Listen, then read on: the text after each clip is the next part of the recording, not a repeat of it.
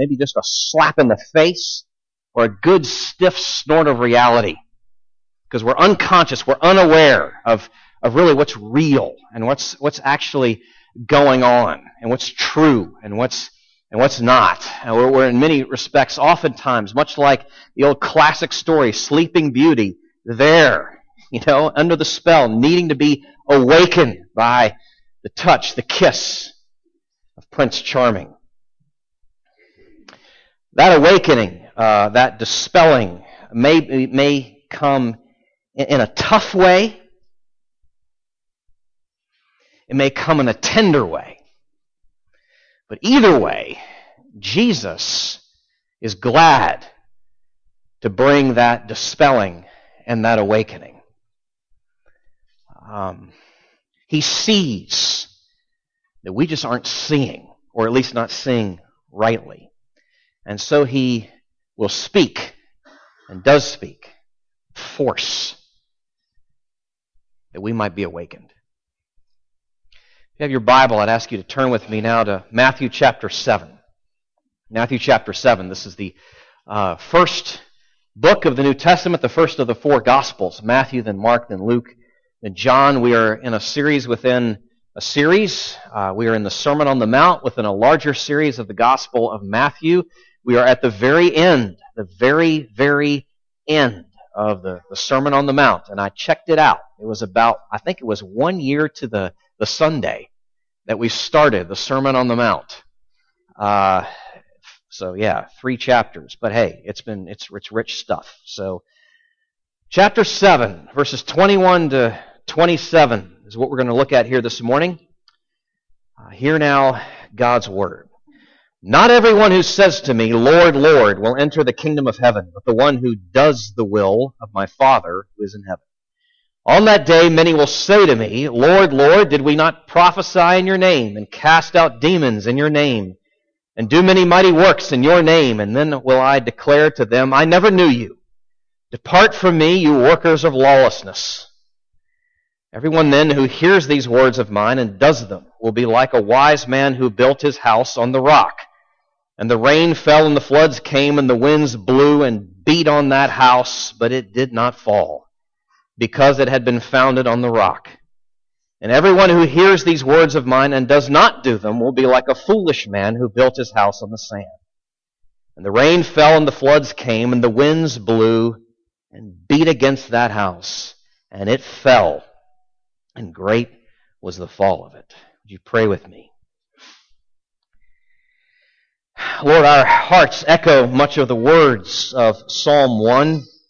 Blessed is the man who walks not in the counsel of the wicked, nor stands in the way of sinners, nor sits in the seat of scoffers, but his delight is in the law of the Lord, and on his law he meditates day and night. He is like a tree planted by streams of water that yields its fruit in its season.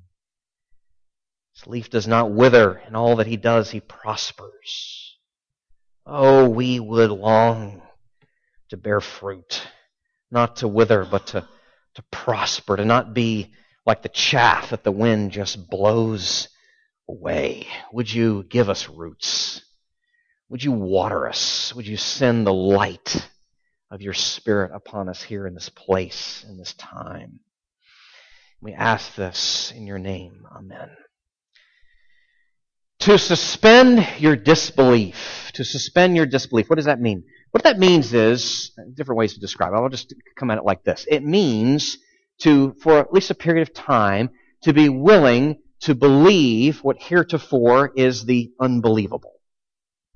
Okay? It's to be willing to believe what otherwise you would think to be unbelievable. It is to accept certain premises that you haven't bought into just yet. It is to do that in order to enter into another world, perhaps so that you can enjoy that world. If you're talking about fiction of some kind, or a movie, or television. I mean, you think in terms of so much of what we go in the cinema to go watch. You have to suspend your disbelief if you really think that Jason Bourne can do that, or that Batman can do that, or that Dory can actually talk, or whatever it is. You know, to enjoy that, you've got to suspend your disbelief and be willing to enter into that world. But you also have to be willing to suspend your disbelief, to check your, or question your, to drop your assumptions and preconceptions about things. You also have to be willing to drop your, suspend your disbelief if you're going to begin to understand another point of view and be willing to be challenged by it. You have to, at least for a time, suspend your disbelief. Now, the reason I'm bringing that up is because of our text this morning. And if you're a thoughtful person, a concerned person, in tune with the spirit of our age, you may find what Jesus says here to be very exclusive and narrow, and perhaps even to be offended by the tone of what he's saying. And maybe not just the tone, but just the outright content of what he is saying here. I mean, our thought patterns goes like this. It can easily go like this. Well, look, what he says can't be true. There's just no way that what Matthew says, that Jesus is saying here, can be true, because what he is saying is so exclusive and narrow. Your preconception, your assumption is for things to be true. To buy into what a speaker, a teacher of any kind is saying, they have to be inclusive and broad. Jesus sounds exclusive and narrow, so therefore I shouldn't listen to him. I should reject it. I should ignore it. You see how that one thing falls from the other? Well, here's the problem. Friends, we are all exclusive and narrow. Every single one of us in this room. Every one of us. Well, how so? It goes like, it's simply this. We all have assumptions. We all come to the table with preconceptions, preconceived ideas, presuppositions about this and that and the other thing. We all see the world with the grid that we have, at least at this moment. And we therein assume that the world would be a better place, frankly, if these stupid people around me would just see things as I do. And as an implication of that, we then go about, maybe implicitly, maybe explicitly, trying to convince people, trying to persuade people to see things our way. You know what we are? By our own definitions, that is exclusive and narrow. We are all exclusive and narrow. Everybody is. So, we're not really approaching things any differently than Jesus is. So I would then submit to you that perhaps we ought not to dismiss what he's saying, but maybe engage it. And maybe wrestle with it. And maybe think about it just here for a few minutes. We're at the end of the Sermon on the Mount. Jesus, in the prior paragraph, has been warning us about the dangers of false teaching and false teachers. Here he is warning us but the dangers of being a false disciple. Here at the very end. He is not giving us new instruction, new teaching. What he is expressing is a concern regarding our response to the teaching, instruction that he's already given. He is teaching here, he's speaking here with great clarity and authority. And we need to hear that we would know what actually matters in the end. Let me say that again. He is teaching here, he's speaking here. This is Jesus speaking here with great clarity, with great authority. We need to hear him that we would know from him what actually matters in the end. I'm breaking this down. You can see it in your outline in two ways. That is, what doesn't matter, and then ultimately what does. Let's take these in turn. What ultimately really doesn't matter? What doesn't matter? This may surprise you. What you say and what you hear ultimately don't matter. And Jesus makes that very plain in what he says to us here. Verses 21 through 23, I'm going to read it again. Not everyone who says to me, Lord, Lord, will enter the kingdom of heaven, but the one who does the will of my Father who is in heaven. On that day, many will say to me, Lord, Lord, did we not prophesy in your name and cast out demons in your name and do many mighty works in your name? And then will I declare to them, I never knew you, depart from me, you workers of lawlessness. All right, now what is Jesus getting at? What he's saying here is this, is that what we say is a necessary but not sufficient thing. that a verbal profession is important, but it's not enough. Now, what we say does matter in this sense. Our words, just everyday communication, our relationships with one another, our words do matter. Sticks and stones may break my bones, words, that's a damnable lie. Our words have power. What we say does matter in that sense, okay? And in actuality, also, we read in the New Testament that if you're a follower of Jesus, if you're a Christian, you have to be willing to profess what you believe and to be ready to give an account for what you believe. So in that sense, I'm just putting that, so put this on the shelf. In that sense, what we say does matter, but not in the sense that Jesus is speaking of here.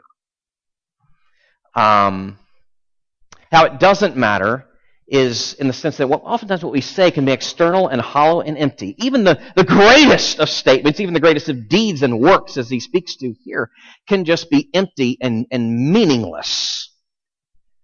A verbal profession in and of itself is not enough, nor is what we hear. Picking up in there in verses 24 through 27. Everyone who hears these words of mine and does them will be like a wise man who built his house on the rock, and the rain fell, the floods came, the winds blew and beat on that house, but it did not fall, because it had been founded on the rock. And everyone who hears these words of mine and does not do them will be like a foolish man who built his house on the sand, and the rain fell, the floods came, the winds blew, beat against that house, and it fell, and great was the fall of it. Okay, again, what is Jesus getting at? Very much like the first point. What we say is necessary, but not sufficient. What we hear is necessary, but not sufficient. A verbal profession is important, but not enough. And intellectual knowledge is important, but not enough. It's not enough. Now, how does it matter? Again, qualification. I'm going to say this, then put up on the shelf. Faith comes by hearing. So there does need to be a hearing. Faith does come by hearing. And as we hear, we need to grapple with what we're hearing, wrestle with what we're hearing, the implications, the applications of all of that. We need to be willing to think and process all that. But again, in the sense in which Jesus is saying is, hearing doesn't matter. My friends, it is not enough to admire what Jesus says. It is not enough to study it. It is not enough to discuss it. It's not enough to have a big, fat, hairy bookshelf full of theological and philosophical tomes. That's not enough. We need to go deeper. There needs to be a foundation. This is where he gets into this parable, this little mini parable that Jesus tells at the very end of the Sermon on the Mount about the builders, these two different builders with the need to build this house. And one, of course, then builds on rock, and one builds on sand. And the idea being in the Near East, the ancient Near East, but still today, and especially in that region around the Sea of Galilee, which is where this is being taught, there in the northwest quadrant of the Sea of Galilee, in a little place just outside of Capernaum, on a hillside. In that region, during the summers, you can have flat areas of really, really hard sand. I mean, it's really hard. But then the autumn rains will come. And whatever was built on that sand and the sand itself will be swept away. So we need to go deeper. There has to be a foundation. Hearing is not enough. Hearing is simply not enough. We need to build on a foundation that will weather the storms of this life and the storm of judgment in the next, and that is only in Jesus. Building on Jesus and His teaching, His finished work for us, His life and His ministry alone. Anything else doesn't matter. What we say doesn't matter. What we hear doesn't matter. Now, I know these are sobering words. This is strong. Straightforward. But, we can fool our friends. We can fool our family members. We can fool ourselves, but we can't fool Him. And He's not playing games, and He's not interested in a show. It just begs a very simple question regarding what we're doing here this morning. What are we doing here? We have sung songs. We have recited creeds. Is it real, or are we just saying things? You think in terms of our activities just over the last several days and weeks and months. I'm hoping that you are in your Bibles regularly, daily. I'm going to grant that assumption. So you've been doing that. And some of our community groups have been gathering in different ways, and that's good. And here we are, right? Sunday morning, some of us were at classes, and that's good too. And we even had a conference a few weeks ago, Relational Wisdom 360, and that's good too. But are we just hearing? Is there any life to it? Is there any change coming from it? Jesus is turning the screws on us here, pressing us. He is speaking. We need to hear that we would know what ultimately doesn't matter in the end. And that's just saying and hearing. Knowing what doesn't matter, but then, of course, what does. And there's two things there, and that is, and I'll explain it here in a second, who we know and what we do.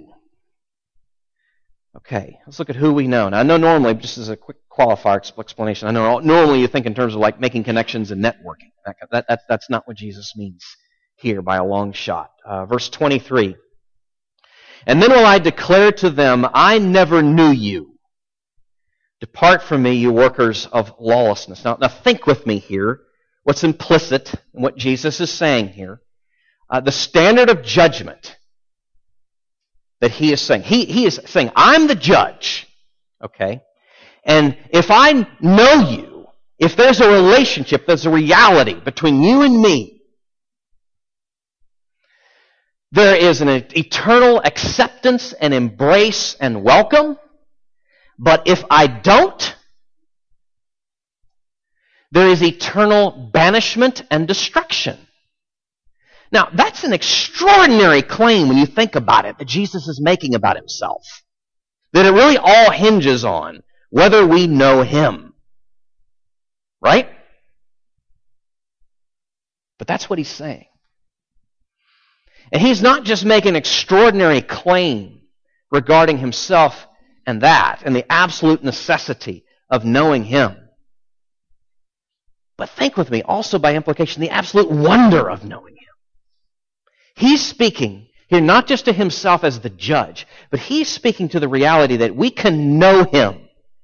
We can be in a secure and saving relationship with him, and that is a wonder. Just a wonder when you think about what he is saying there.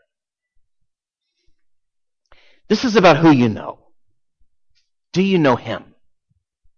Do you know him? That's part of what matters. And related to that is what we do. And this is a repeated idea in verse 21. And by the way, when it's repeated, emphasis, importance, pay attention. Verse 21, he speaks of the necessity of doing the will of his Father in heaven. And then again, we see something similar in verse 24, where he speaks of the necessity of doing his words. So it is absolutely essential that we know him and do. To know and do a whole lot has to do with what we're doing. But now let me explain this. A quick clarification. There's a ton assumed and implied here. All right? First of all, who is the Sermon on the Mount for? If you go back and you read chapter 5, first couple of verses, you see the disciples, those who are his followers, that's the audience. So this is not about doing this so that you can be a disciple. This is what just disciples do as followers. This is written to those who know themselves to be poor in spirit, spiritually bankrupt. They're mourning their sin. This is written to people who know themselves to already be, by the grace of God, children of God, adopted into his family. You see that language of being his children and his Father, our Father in heaven, all through, interwoven through the Sermon on the Mount. Keep that in mind. That's what is assumed, what is implied. We'll put another way. The biblical teaching regarding these kinds of things is our hope is not in our ongoing work. Our hope is in Jesus' finished work. We are saved through faith alone, but not a faith that is alone. A saving faith is a faith that lives and breathes. That's not dead. It's a faith that works. You understand the subtlety there, but it's an important distinction. Not by works, but by faith that actually is working. Well, that's all in the background. That's all assumed and implied in what Jesus is saying here when he says what ultimately matters is not just who you know, but what you're doing the words of his Father, doing his own words. Well, that's, again, what is ultimately matters. What matters is who you know and what you do. Now, implication here, something worth thinking about here, is the necessity of having these things right and then the possibility of having them wrong. Now, that's problematic for us. I'm talking about this in the college and careers class earlier. That's really problematic for us to even talk in those kinds of categories. I'm going to date myself in using this analogy, but maybe some of you have watched TV Land, so you know what Happy Days is. And Henry Winkler, who played the Fonz, Arthur Fonzarelli, who was a prideful fellow, and rode a motorcycle, and rode a leather jacket, and was really good with a comb, and the girls, and all of that stuff. I guess it went together. I don't know. But the Fonz was, like I said, a prideful fellow. And there was this one episode where he told somebody the incorrect thing. He was challenged on it, and needed to go to that person and say that he was wrong. But he literally could not say the word. He kept going, roo, roo, roo. And if you remember singing, go look it up on YouTube. It's true. And so, it's like that with us, but in a different sense. We can't say, in our culture, we can't handle the idea of being wrong because we can't handle the idea of anybody being right. And those categories just don't work for us anymore. But Jesus is saying here so clearly, no. There's the danger of false teachers and the dangers of being a false disciple. And I'm telling you, there is sand you can build on, and there is rock that you can build on. And you need to have this clear, because the categories are real. I mean, given what Jesus is saying, we are not all climbing up the same mountain, following different paths to God. That doesn't work. Not according to what Jesus is saying here.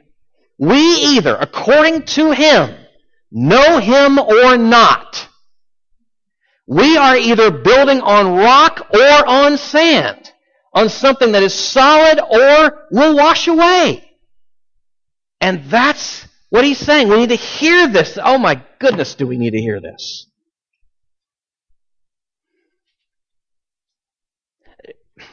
It cuts so much against the grain of our cultural sensibilities, but my friends, should that really, given who's speaking, should that surprise you?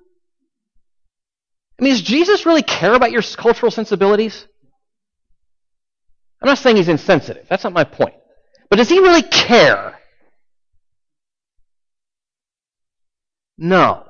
He is much more about blowing up our cultural sensibilities. This is the God of the universe speaking. Do we really think that everything that he says is going to be consistent with what we think? No. We need to hear him, that we would know what matters in the end. And just wrapping this up, let me just end by saying this. It is impossible to exaggerate the importance of what Jesus is saying here at the end. Now, I know that sounds like an exaggeration, right? I just said it's impossible to exaggerate the importance. That sounds like an exaggeration, but it's not. It's actually not. The stakes couldn't be any higher. They really couldn't. I know some of you know, obviously, because of my position here, my calling here as the pastor, that I'm having conversations all the time with people who want to talk about their life's work, maybe getting advice and counsel about career plans and steps and calling. And so we talk about gifts and passions and experience and what people are saying, feedback that they're getting and that kind of thing.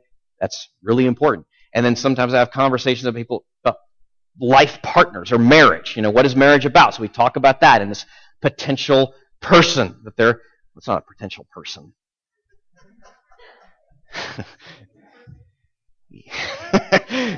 Anyway, it's not the person, a potential spouse, and whether or not this is going to work and all those kinds of things. And that's important, right? I mean, life calling, life partner. These are huge issues, but you know what? They're nothing compared to this, to life, what Jesus is telling us about bare bones, bare essentials, life. And we need to hear him and reckon with what he's saying. Let's pray. Lord, we confess that it really would be so much easier just to stop and just say what we want to say and hear what we want to hear. It would be so much easier, so much comfortable just to stop short of actually doing anything. But not better. It's not what you intend. Rather, you intend for your words to take hold of us and take root in us, to transform us, that we would then bear fruit. We ask that you would help us within the context of our security in you. We ask that you would help us to examine our lives and to see the areas where we are falling short here, to confess that and plead for your help. We ask for the humility first just to do that, lest we be stuck, imprisoned in the folly that would say, we don't need to do that. We pray that you'd make us into a people who, yes, are saying but also doing. Yes, hearing but also doing, and gladly and humbly and expectantly so. In your name we pray. Amen. I'm going to ask my fellow elders to join me down front here. We are going to be